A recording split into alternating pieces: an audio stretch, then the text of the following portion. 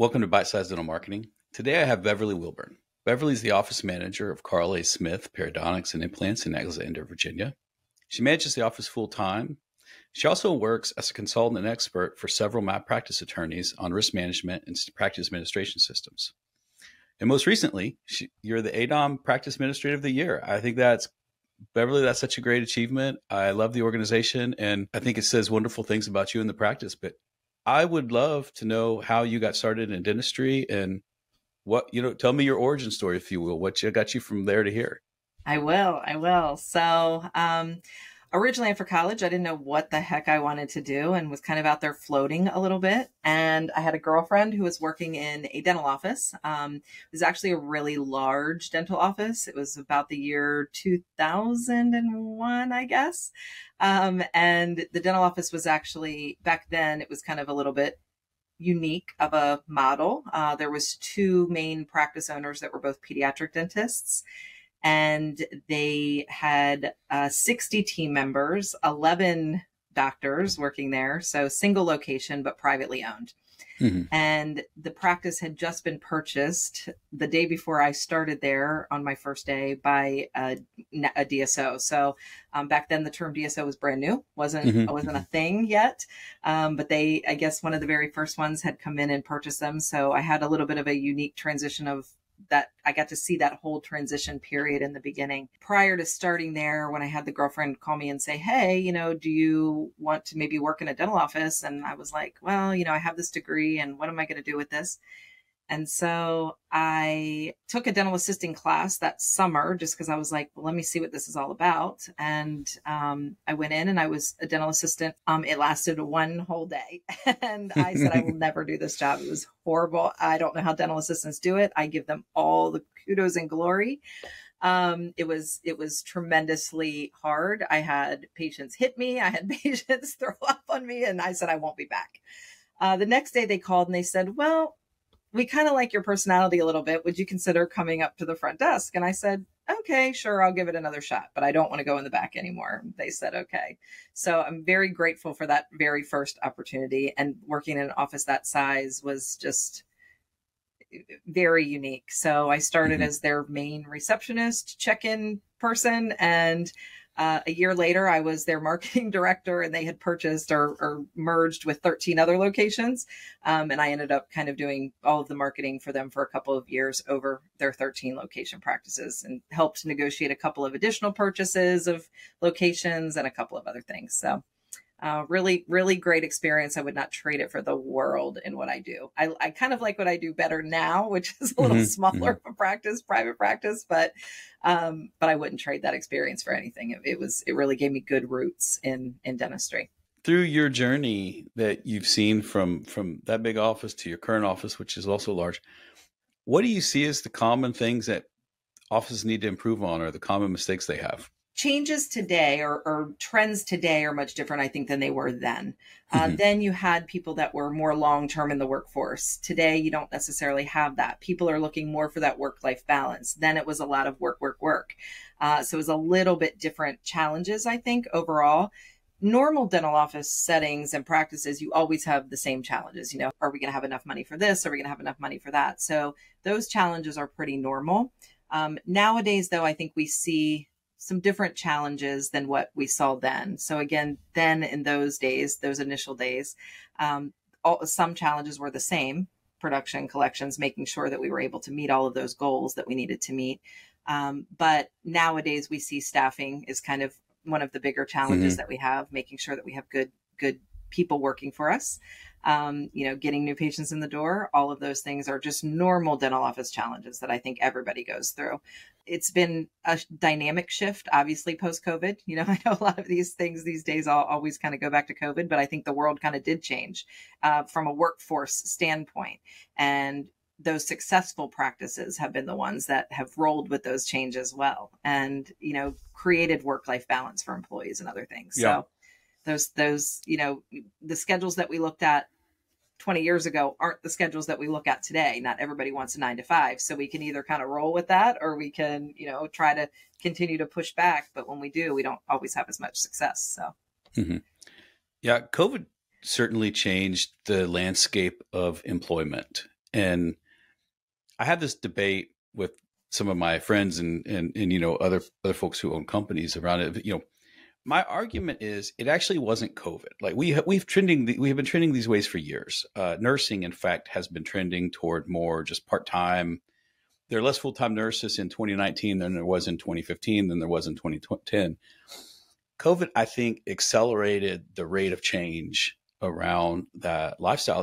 And I think the other thing that happened is if you stayed employed during COVID or you were mildly affected, you saw that the bills got paid. You saw that, we all kind of learned there are some people who trying to live on a little bit less money. And those two dynamics certainly changed. But yeah, I think hygiene is still the biggest problem I think 30% of hygienists left the workforce, and they've trickled back, but not en masse, and certainly not in a full-time capacity. Very true. Very true. But I agree with you. I think that's a very good analysis of the post-COVID world, is that it was trending that way. I think a lot of that has to do with just natural burnout from our jobs. And, people were, again, like I said, 20 years ago, it was like work, work, work, work, work. And people realized, hey, I want to have a little bit of pleasure mixed in there. And, I think COVID, in a way, it's all in how you spin it. It's all in how you look at everything in life. Was it the most ideal thing? Obviously, no, never. But it gave some of us time with our families that we might have never had. I personally had a teenager at the time in high school, and, he's 16 years old going through this, and he's the youngest of a lot of kids. Let's just put it that way. I would have never had that time with him. That time would have never been created. We were cooking dinners and we were doing all kinds of fun things. So I think we were able to put a positive spin on it. We dealt with what we had to do. And it's changed a little bit me as a manager afterwards to say, now I see when my team, I may not have appreciated so much when they wanted this time off for this time. My business was solely my focus. And now it's kind of like, there's all these things. So. Oh my gosh, Beverly, as you talk, you remind me of a story. And when my first child was born, Emily, my wife, is a nurse, and we decided that she was going to sort of go PRN or not work, and we hadn't really worked through that because Evelyn had just been born. I went to my boss and I said, "Hey, my wife's been pregnant. We had our baby this Saturday. I think I'm going to take some time off." And he laughed and he said, "What are you going to be doing? You can't feed that baby." And he said no. He denied my vacation time. Oh, wow. And when I tell people that story, they assume that Evelyn is 25 years old. Evelyn's not. Evelyn's about to turn 12. Wow. So literally that long ago. And I want to be really fair to him. He was not a bad man. He was not a bad manager. I didn't work for a bad company. Just why? Like, what are you going to be doing while your wife is working on this new baby? Yeah. And I do think that we were a little bit out of balance in those 2000s to the 2010s. And I think it was correcting. Now, I'm going to argue, I think it's sometime too far on the other side. I think we've overcorrected on this movement. But I would agree. I do think there was some correction was due in the workforce. I agree with you 100%. I agree with you 100%. It's changed the office dynamic overall, but in a positive way, and definitely they back I noticed that team members back each other up more now. If somebody really wants that time or somebody's going through it and they're just like, hey, I need a mental health day or whatever it is, they're like, we've got you. So it's kind of brought them as team members closer together, which has been an interesting dynamic as well. Yeah. Now, what are you seeing some other trends in the industry that you like or don't like, unrelated to labor? You definitely have a lot of generational differences right now. And I think a lot of one thing I don't like is I think there's a lot of the workforce that is overlooked. And I actually think that's our older workforce. So, some people, especially in dentistry, a lot of times people getting into this career field or, especially in assistant, front office, those type of positions, not necessarily hygiene or doctors, but, producers. But when you have your auxiliary staff, so your front desk office or, treatment coordinators, your schedulers, those kind of things, dental assistants, they're typically a younger workforce. They're normally entry level. They're coming in to find a new job. They're not sure what direction, which I think there's a huge need for that as well. I was talking to a friend who earlier this week who is starting to teach in a high school now, where they're putting these programs in the high schools to get them trained so that they come out for whatever state they're in as fully trained dental assistants. It's like 2-year programs, and there's probably 3 or 4 of those. So I'm really liking that trend of seeing how that's going to bring more trades in, because there's a lot of kids who don't want to go to college. But I also think at the same time, we're overlooking a huge market right now, which is a lot of seniors have gone back to work. And, those people do great on phones, and they do great with a lot of administrative tasks. And there were a lot of people who maybe were secretaries in their first career, and now they want to come back. And there's a lot of administrative things that they can really have a lot of advantage of and pull with. One thing I don't like is I think there's certain parts of the workforce that are overlooked, that really could be expanded upon. One of the things that I do like a lot as well is not just these dental assisting schools, but a lot of the outsourcing opportunities that we have today. So many things nowadays can be outsourced. And if you can't find that right person or that right match for your practice right away, you can outsource that job, and it's not all put on the people. And the people that are here physically can be more patient facing and have more experiences there. So I think those are 2 really important things that we're seeing nowadays in the industry. You went, I think, exactly where I was going to go on if you can outsource some of the admin work that is traditionally done in the office, insurance verifications and other things like that, I think it opens up everyone up to better patient care. And especially if you have a team that is trainable and moldable. Yeah, I agree. Now, I will tell you, Eric, though, it is pretty crazy for office managers like me who are extremely, I don't want to say I micromanage. I do have a tendency to lean that way sometimes, but I think it's sometimes really difficult for managers to let pieces of that go, especially ones who are really vested in the best interest of their practices. Is like, somebody's not going to handle it like me, and I trust this, and how do I trust this?